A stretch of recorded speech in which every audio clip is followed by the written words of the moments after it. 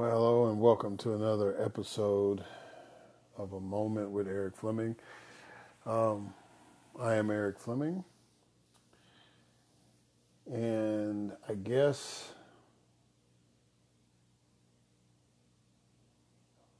the best way to introduce what I'm going to talk about tonight is to paraphrase a gospel song.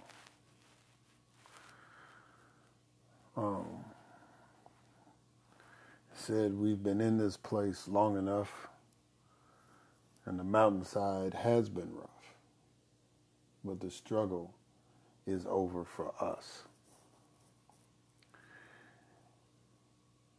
And what I'm referring to is, as of yesterday, which was June 28th, 2020, the state flag of Mississippi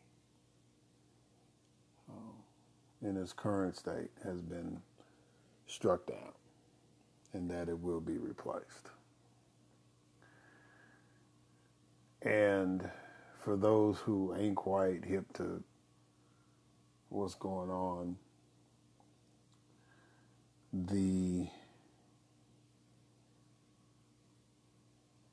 state of Mississippi flag since 1894 has had one red stripe, one white stripe, and one blue stripe. And in this Canton corner, which is the same corner that on the American flag you would see the stars in the blue field, there was the Confederate battle flag, or the battle flag of the Northern Army of Virginia, which many of us, whether correctly or incorrectly, refer to it as the rebel flag, right? Or the Confederate flag. But its actual title is the battle flag of the Northern Army of Virginia, which was, I believe, the regiment that Robert E. Lee personally commanded.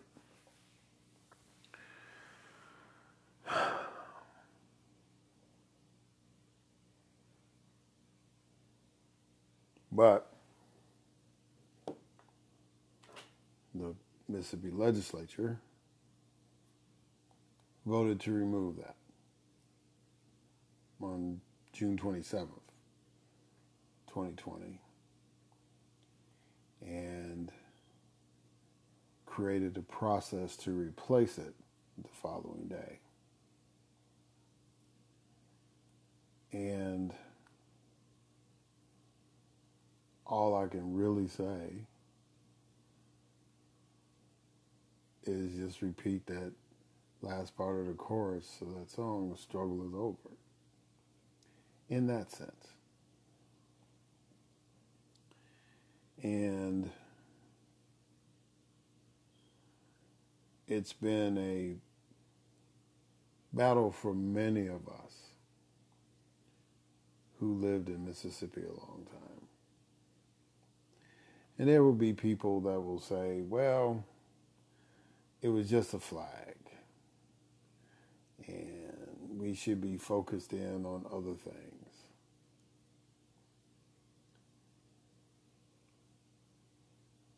And I get that. But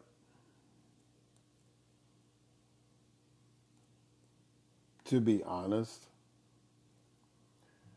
saying that to somebody like me is like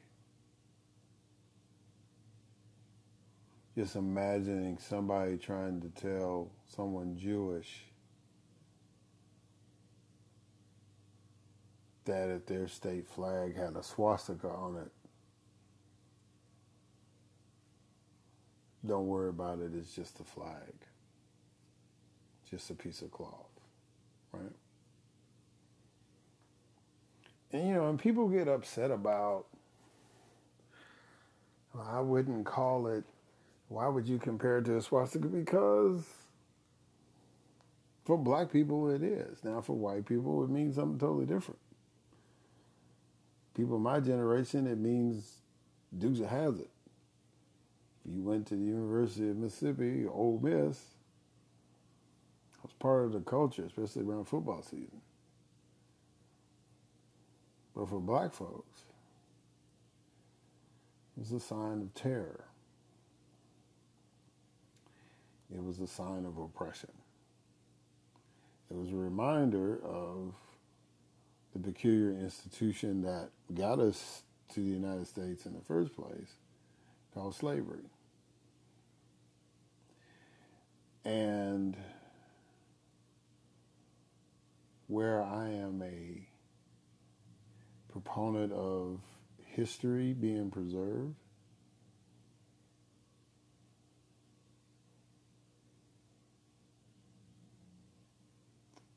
I never was comfortable and I never was proud that the state flag of Mississippi had the battle flag of the Northern Army of Virginia on it. And like I've said before, and other people that understand the history and the art even of flag making, we know that that design was incorporated in a lot of the other flags in the South, but done in a more creative way. You know, Arkansas created a diamond, Texas incorporated the Confederate naval flag.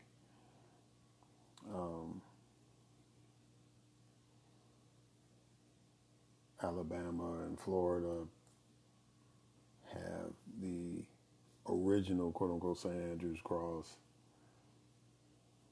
You know, Tennessee has the colors. So I get that. You know, Georgia's flag kind of looks like the official stars and bars of the Confederate flag. You know, I mean, they've been slick with it, and that's fine. Slick is acceptable. But just out and out overt, yeah, it's a problem.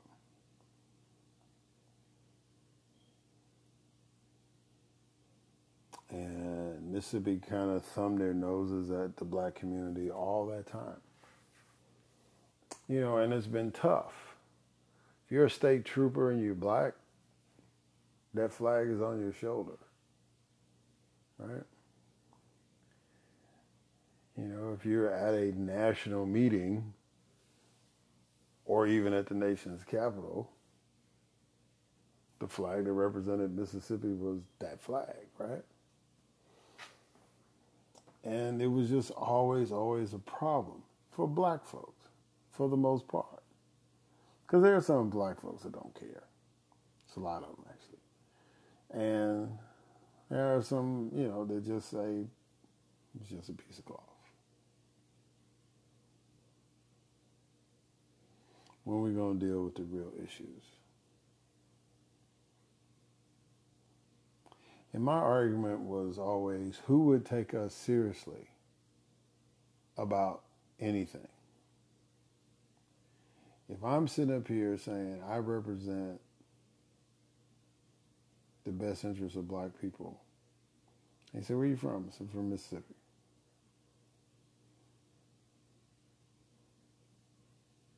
I'm sorry, I get that you want to be helpful, but I'm kind of distracted by the fact that the state that you come from sends a message out with a state flag that y'all don't give a damn about black people. Now, that wasn't necessarily true for most quote-unquote leaders and politicians. But that was a message that it conveyed so that young black folks, the minute that they got a degree, got the hell on. And to an extent, some young white folks too that weren't down with that lost cause um, philosophy, right? That the United Daughters of the Confederacy so masterfully crafted, along with the help of movies like The Birth of a Nation and all that. The eloquent speeches of Henry Grady, right? That allowed that mythology about the War of Northern Aggression to permeate for generations in the South.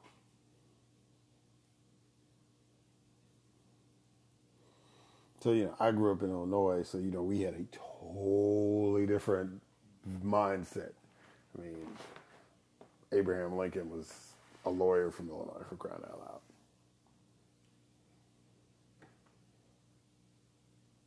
And he ended up being the president during that time. And so our perspective of the Civil War, of course, was the Union was awesome. And black folks should ever be indebted to Abraham Lincoln, right? It's the way we were supposed to be indoctrinated. And Lincoln was this great president because he freed the black people.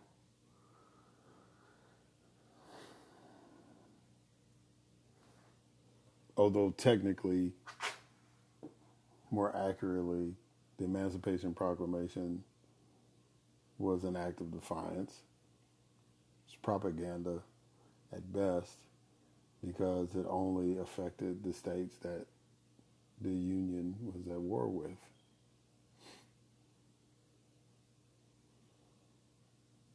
And when I say Union, I mean the United States of America at that time. Right? Because the Confederates were the Confederate States of America.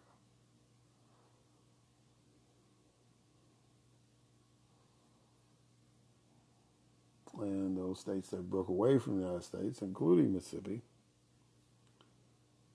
were enemies, traitors, if you will, for their own selfish economic desires and wants. And their main objective was to maintain slavery because that was the tool that provided that capitalistic venture of agriculture to continue in the South. And it gave the South incredible, not only economic power, but political power. Most people in America can't even conceive that at one time the richest man in the United States of America was a Mississippian. That's hard to even fathom in this day and age. But it's true.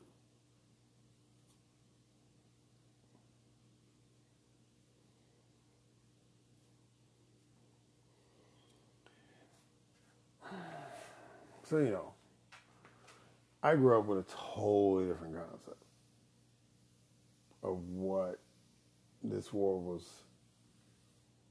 about. But that was a wrong concept too, right? But to come down to the South where, the rebel, the lost cause, South will rise again, right? All that played into the minds of these young white men and women that are now my contemporaries and even my elders in the white community to an extent. I mean, they studied that. Ever since the war at the turn of the century even. Because you got to think about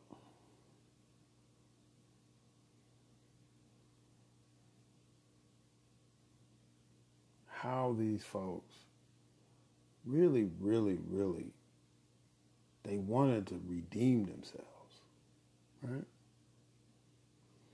And it's no different than how Japan, right, redeemed itself. And to some extent, Germany, right? Because part of the deal at the end of World War II was that neither one of those countries would have a standing army for any reason, right? Over time, it's been somewhat relaxed. But the original terms of the treaty that neither one of those countries could ever have a standing army again. So instead of spending their money on defense, like the United States does, they spent their money strictly on science and technology. The money that would have been to defense.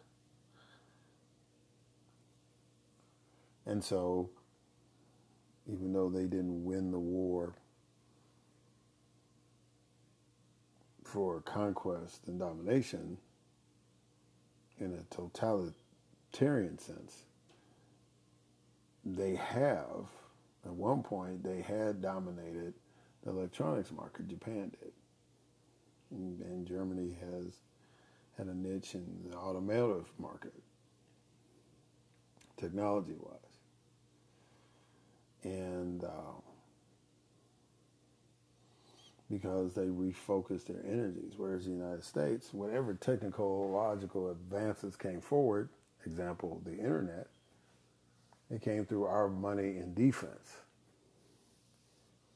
Now, of course, NASA played a big part in that too, which was the end result of us basically rescuing / kidnapping, it all depends on what side of the issue you're on, all these German scientists who were designing missiles,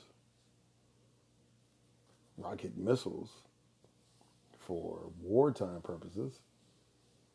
They ended up being the masterminds or part of the mastermind team that eventually led to Neil Armstrong walking on the moon, right?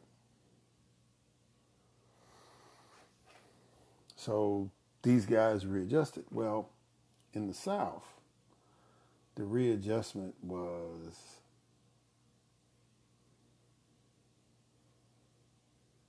just the opposite. It became violent,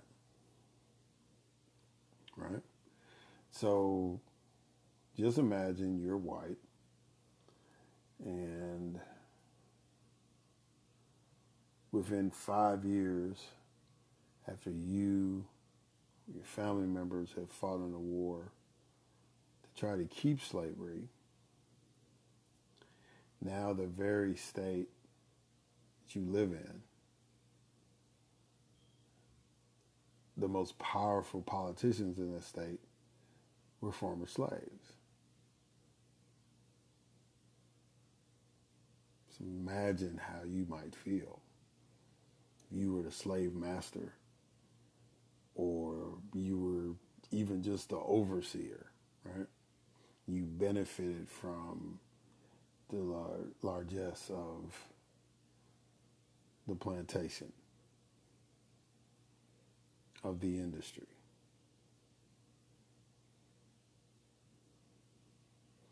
And now you have these black men calling the shots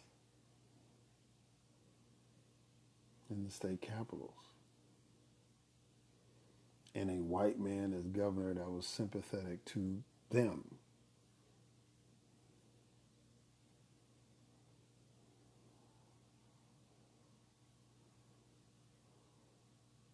It seems like a lot to swallow, to go from the oppressor to, I wouldn't say oppressed, but downtrodden.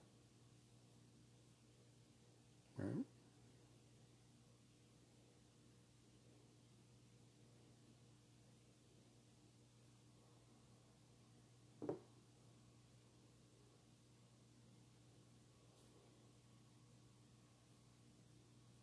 So these black legislators, for example, they didn't try to exact revenge. They just went to work. What was the most important thing that they needed?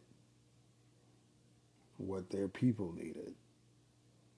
And they put a lot of focus in on public education. Right? Now these white folks, they upset.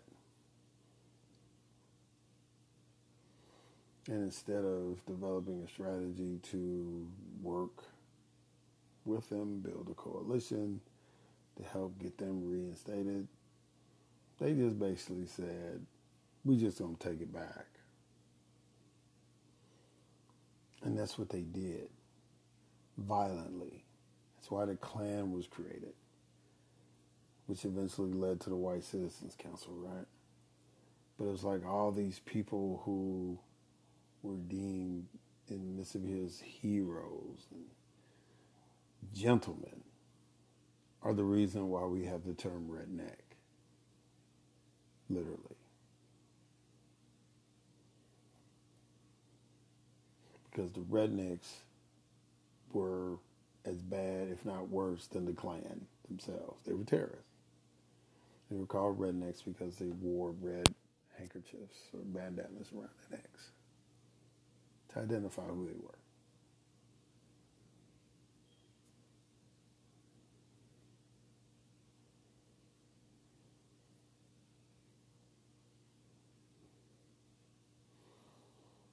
So it was those individuals who had so successfully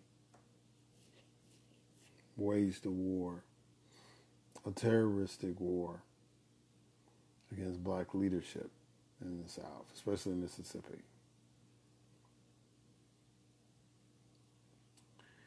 And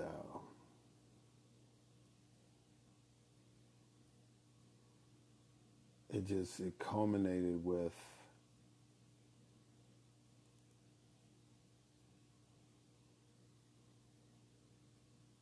the Constitution of 1890 in Mississippi,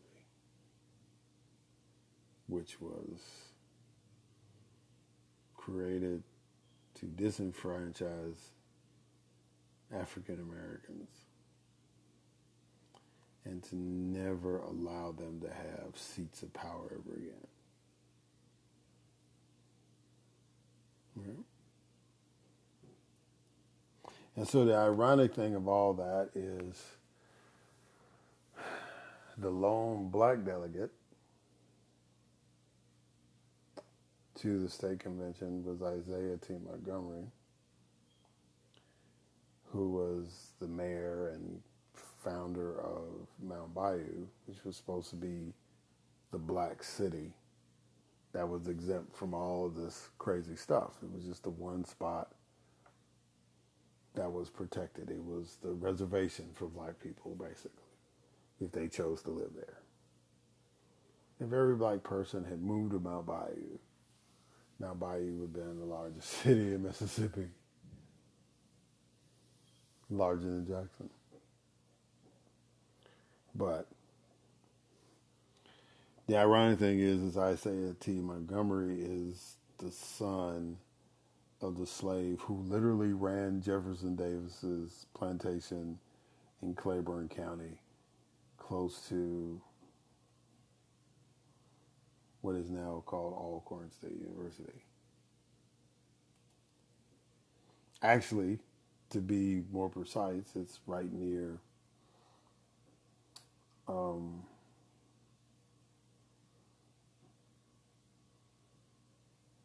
it's not the Windsor ruins, but it's close. And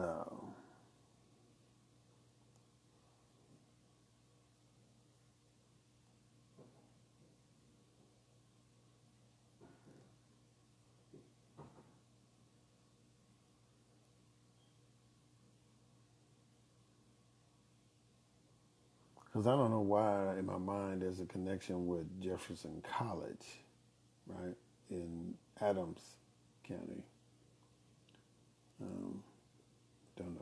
But I do know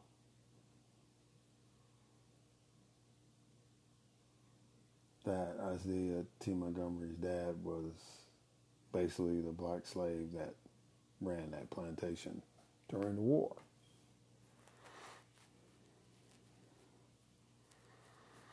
And though he was promised it, Isaiah's dad was denied access to the land once the war was over, hence the move north in the Delta and Mound Bayou being created.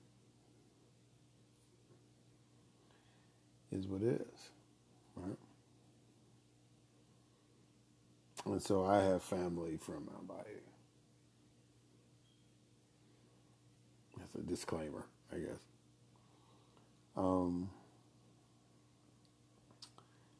But I say all that,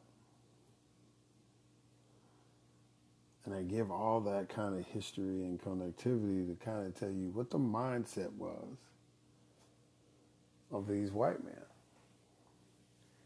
And so now with this new Constitution, 1890 Constitution, 4 years later, the legislature adopts a new flag.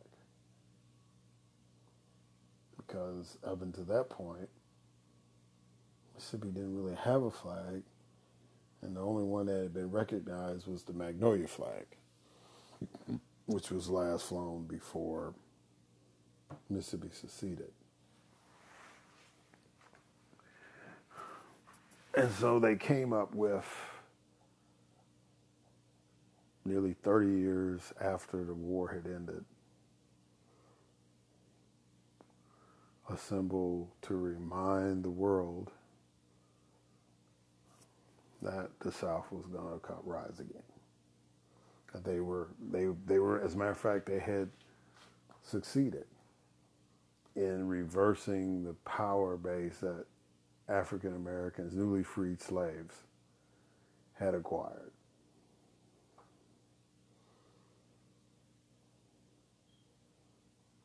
And that's what that flag was all about. That Mississippi, in its original glory, was back. And that we will make sure that black folks will never be in power again. That was their intent. And that is the history behind that flag design for the state of Mississippi.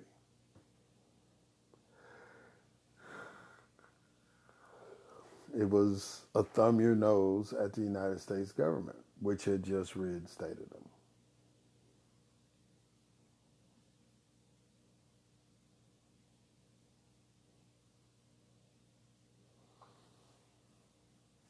So,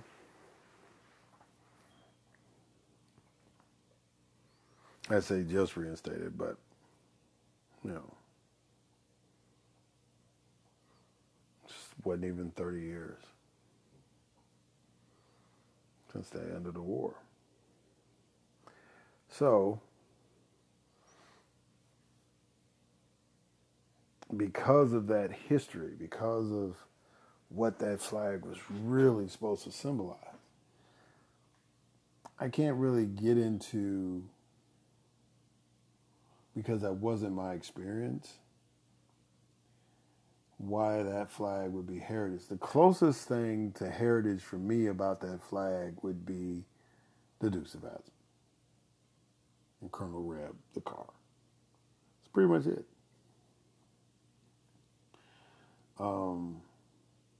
You watch Hee Haw, all that stuff, and Hee Haw didn't really throw it in your face. When like the Grand Ole Opry show rubbed it in our face, although you saw it.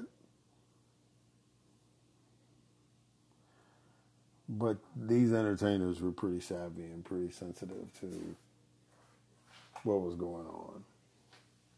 And they stayed above the fray. Their job was to entertain the masses. But anyway, they people knew.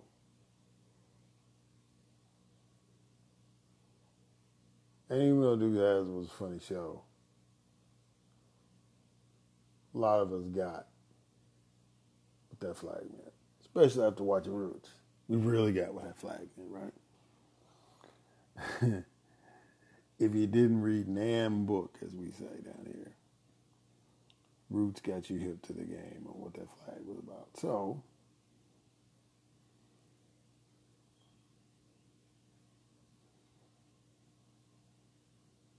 but the reality was that flag was created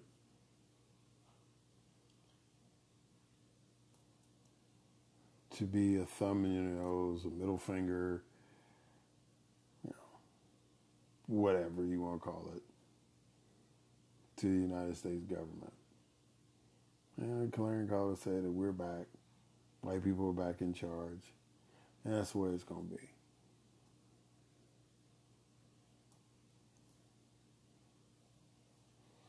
Kind of helps set the tone, right?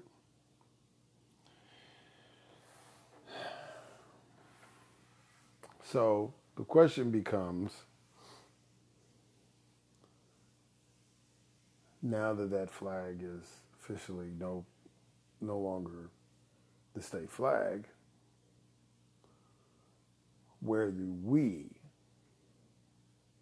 go from here? And we'll talk about that on the other side.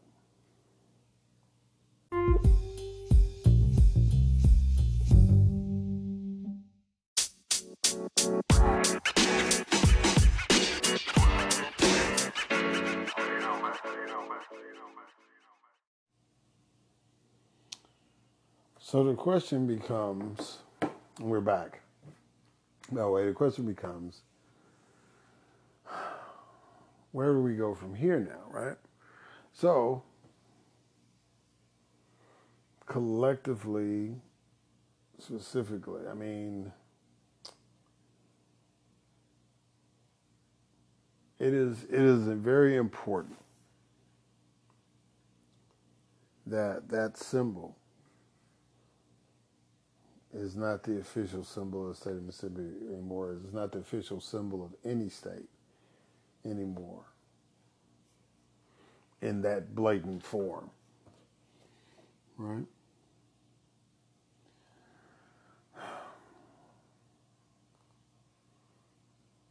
And so that distraction is gone,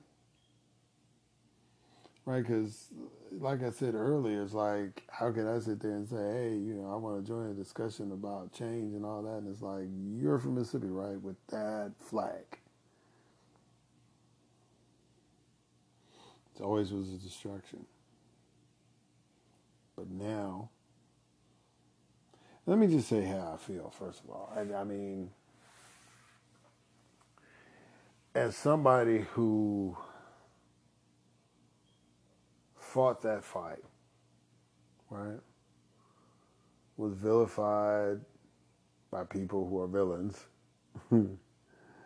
right? I mean, I say that, but I mean, when your name is Coon Eric Fleming,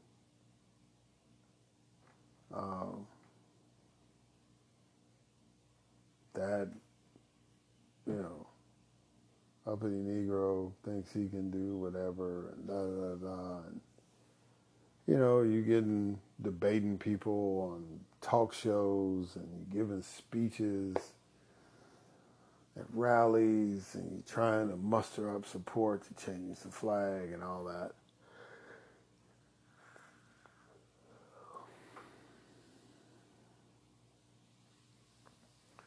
When you put it out there, and then you fell short, and then you come back with another opportunity, and it's like the political will didn't match the personal will, right? And people didn't want to play the game. So I'll just be blunt. If I was a white guy and I had started a political action committee dealing with the flag, Probably would have had some buy-in.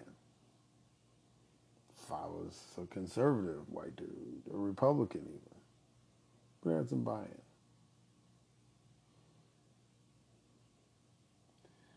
But me being who I am,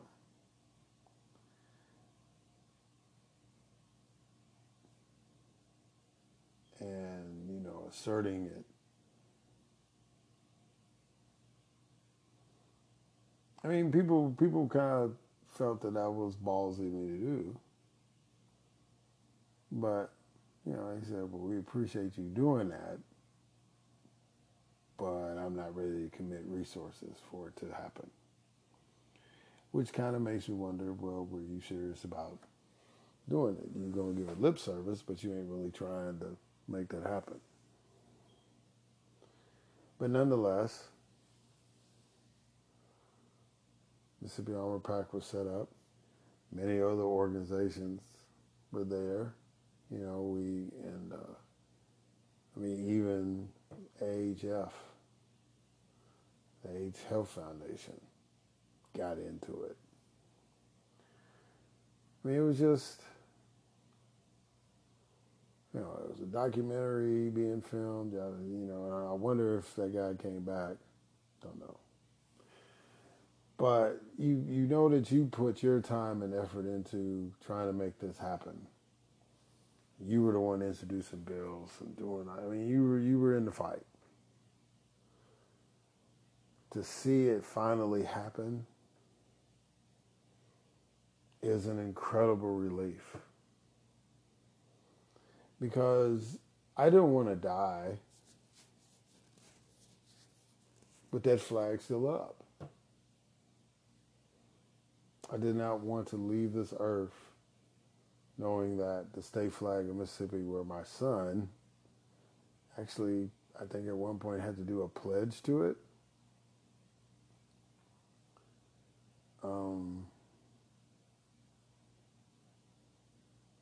And he didn't have to,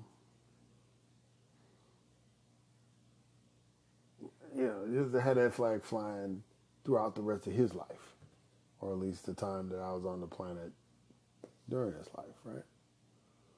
So to see that flag, that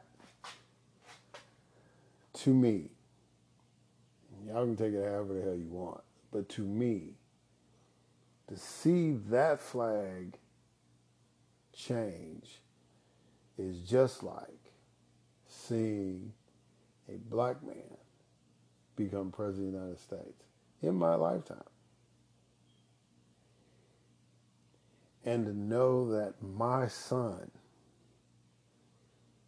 before he turned 21 years old, saw both of those things happen.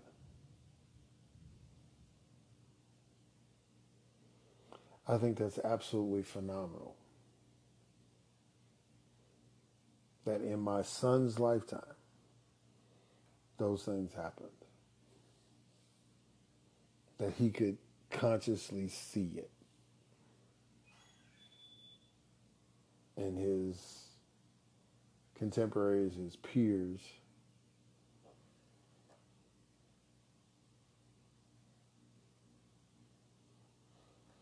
look at it as normal, as opposed to utterly historic how my generation perceives it, right? Never thought it would happen. Perception, reaction. Whereas, it's pretty cool in my son's eyes. So just for that, just to know my son can choose to stay in Mississippi and live in a Mississippi that, at least symbolically, does not disrespect him for who he is.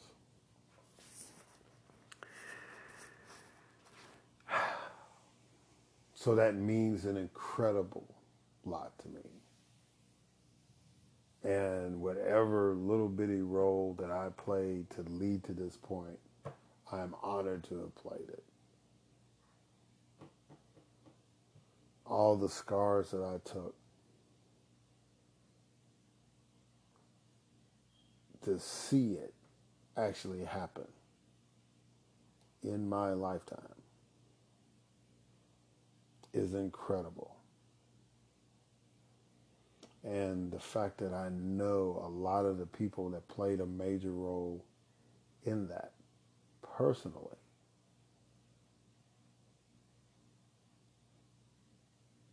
means a lot. I mean, I'm an old man, but at least I wasn't like a 90-year-old man who had no idea who these folks were. Maybe they would be the sons and daughters of the people I served with, or whatever, grandchildren even, and they were making the decision. But people I actually served in government with have played a major role to make that happen, black and white, Democrat and Republican.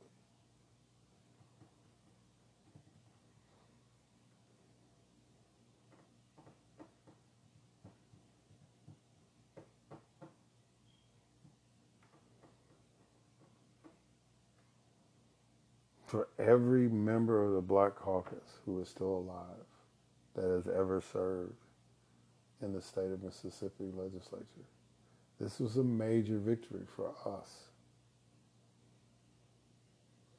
Because it wasn't just me.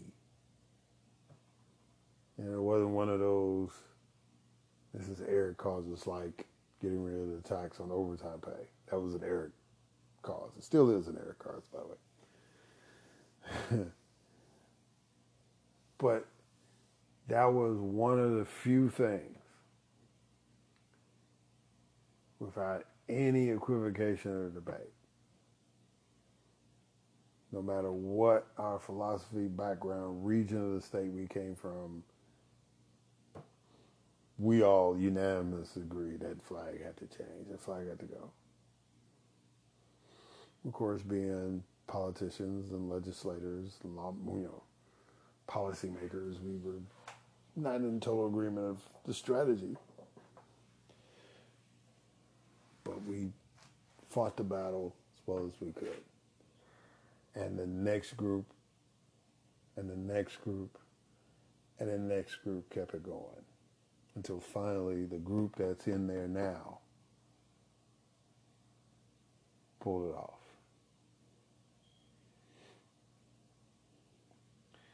And so part of the momentum that led to that, I think I'm going to get on that tomorrow. Right? But I hope in an interesting way. But to personally see that happen, it's just an incredible sense of relief. Yeah, it's over with, it's done. We did that. Right? So now that is done, where is the next battle? Well, there's two battles that has to be fought. And part of my crusade has to be based on how my 55 years has been shaped, what I have learned and what I understand is needed. One,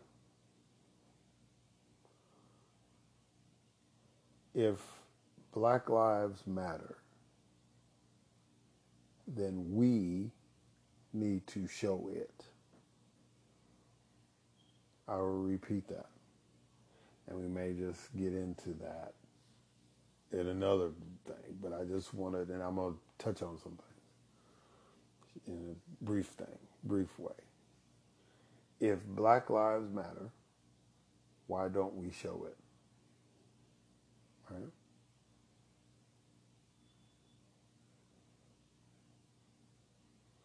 And then the second thing is determining how much Black lives are worth.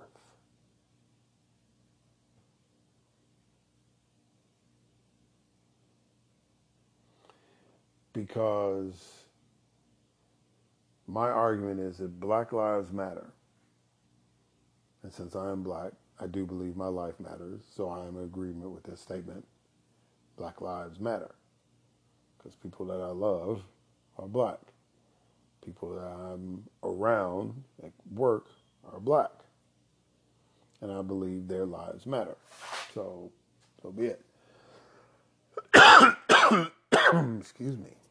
And when people throw that argument, all lives matter, of course they do. But we're not in church. We're talking about the significance of African Americans in the United States. The fact that a symbol that has disrespected them for over 120 years is finally coming down. And so now the challenge is, now that that's over with, and we seem to agree now, at least based on TV commercials and billboard advertising and all this other stuff, other capitalistic acknowledgments, that black lives do matter. So how can black people show that black lives matter, right? And then the other thing is, how do we determine what a black life is worth? Not just esoterically, concretely, right? Seriously, from an economic standpoint. What are we worth? Because once we figure out what we're worth, then we can go to the next step. How do we channel it, right? Because my friends, I have friends that have pushed really, really hard, and they have pushed us to read books and to engage in practices to support black businesses, right? And if you're conscious about it, you will consciously make the effort to do it. Even if the propensity is that most of these black businesses are in the food industry, you try to support as many businesses that you see that you can, right? And you understand that it's not Walmart. So it may not be the most cost efficient product. It may not be the least expensive product. So you know, but you look at it. And based on what you need, try to make that happen. You try.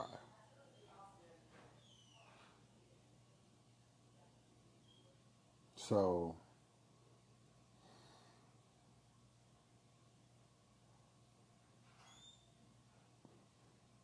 how do you determine the worth, right?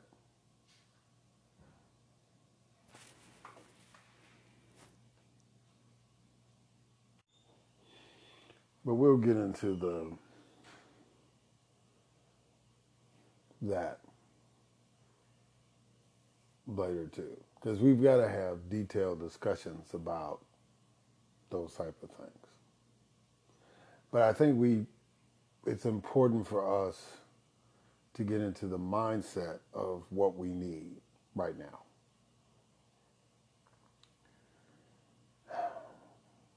We need to understand how much we're worth, how much a black life is worth.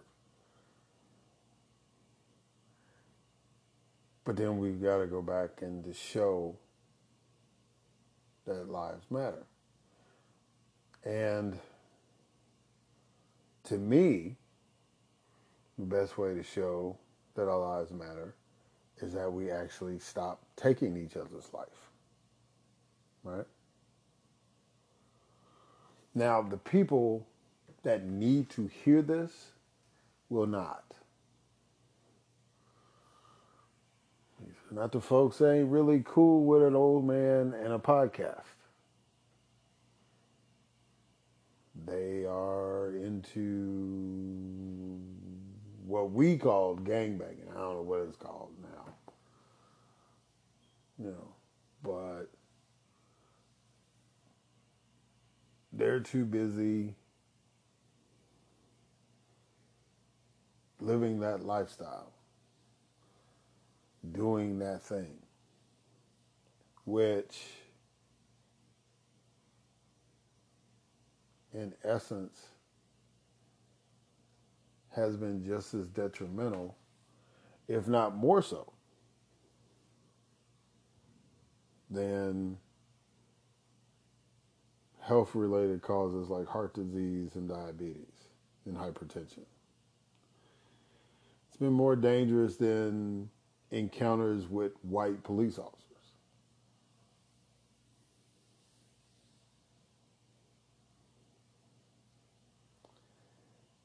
And I don't have that magic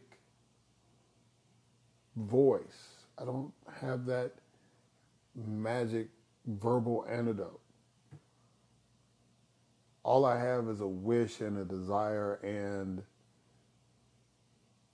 a strong, forceful opinion that the violence amongst ourselves has to stop. Not mitigated, not controlled. It has to stop. Because we are not expendable. I've said this before, and I will say it until we get it. We're not expendable. We don't have the luxury, based on our rank in the population of this country, to basically make ourselves extinct.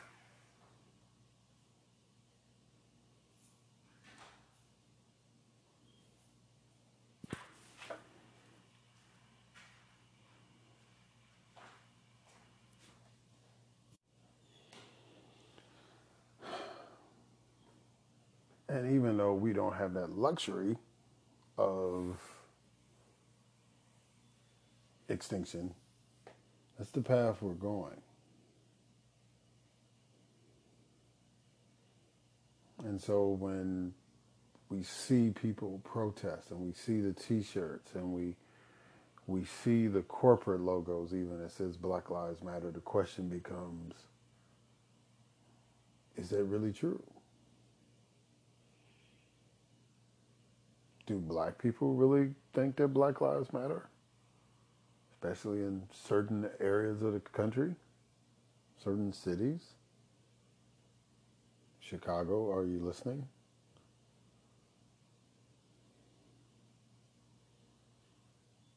It's sad to even have that conversation, but it is what it is.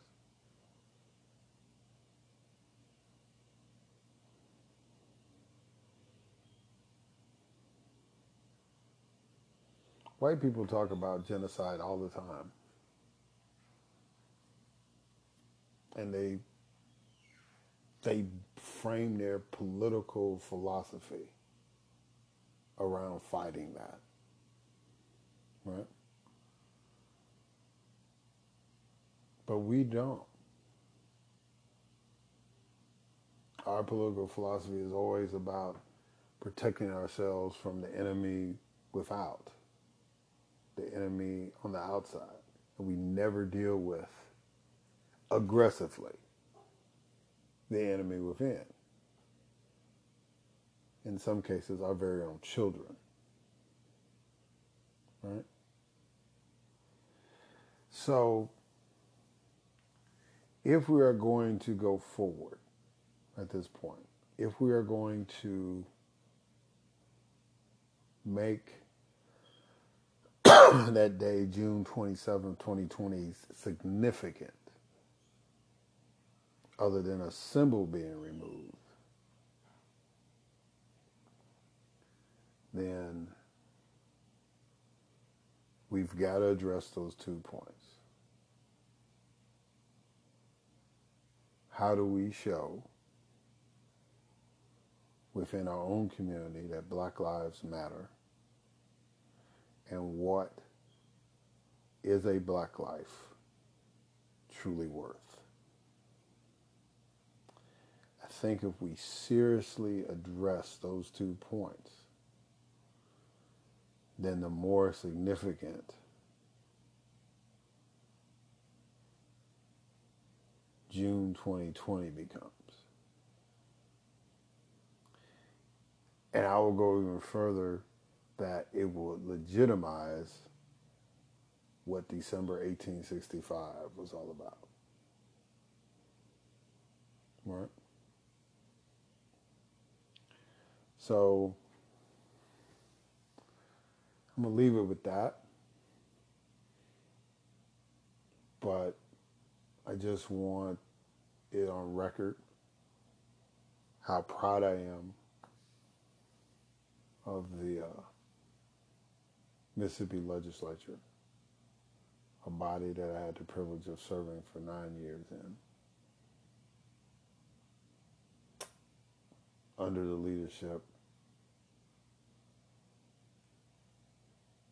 of Philip Gunn and Delbert Hosemann.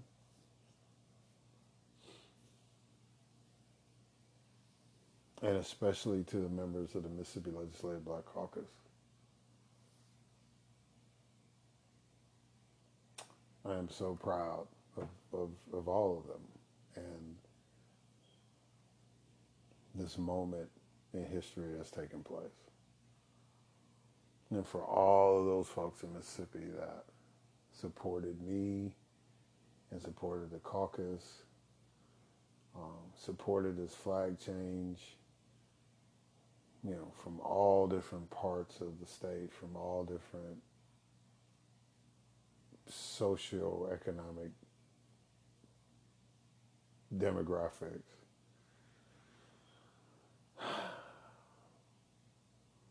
You know, people of goodwill.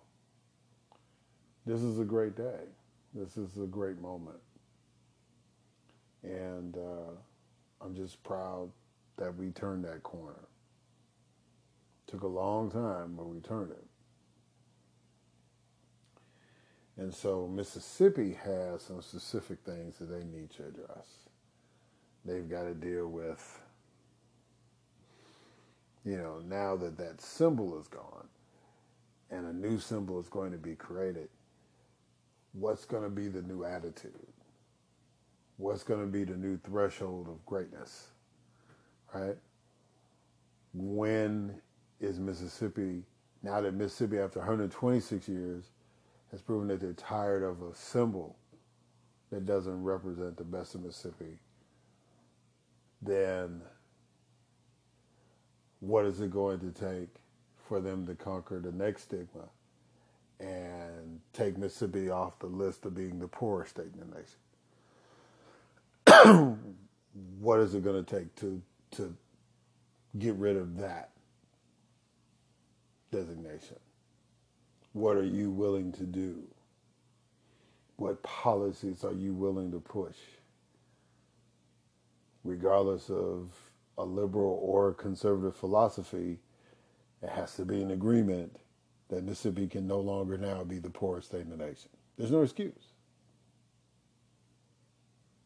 You've proven that the power of that symbol no longer sways. And the mindset that gave that symbol power should be gone too. Which means that instead of seeing a man with a knee on his neck, how about Mississippi getting its knee off the neck of poor people, of black people? And everybody stand up and fight and achieve and innovate and be the dominant force that it once was without having to rely on chattel slavery or any other peculiar institution that's detrimental to a major segment of its population.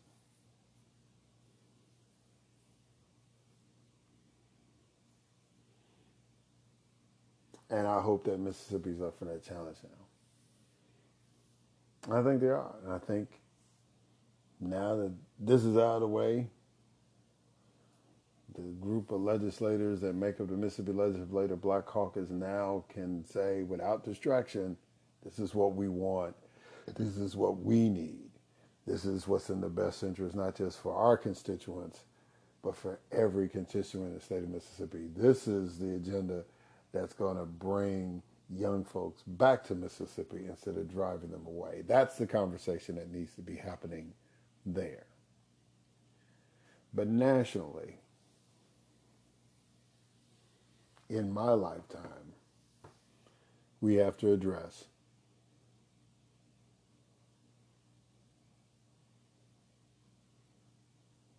how do we really prove that Black Lives Matter within our community, and how do we determine what our true wealth is, the true wealth of a Black life.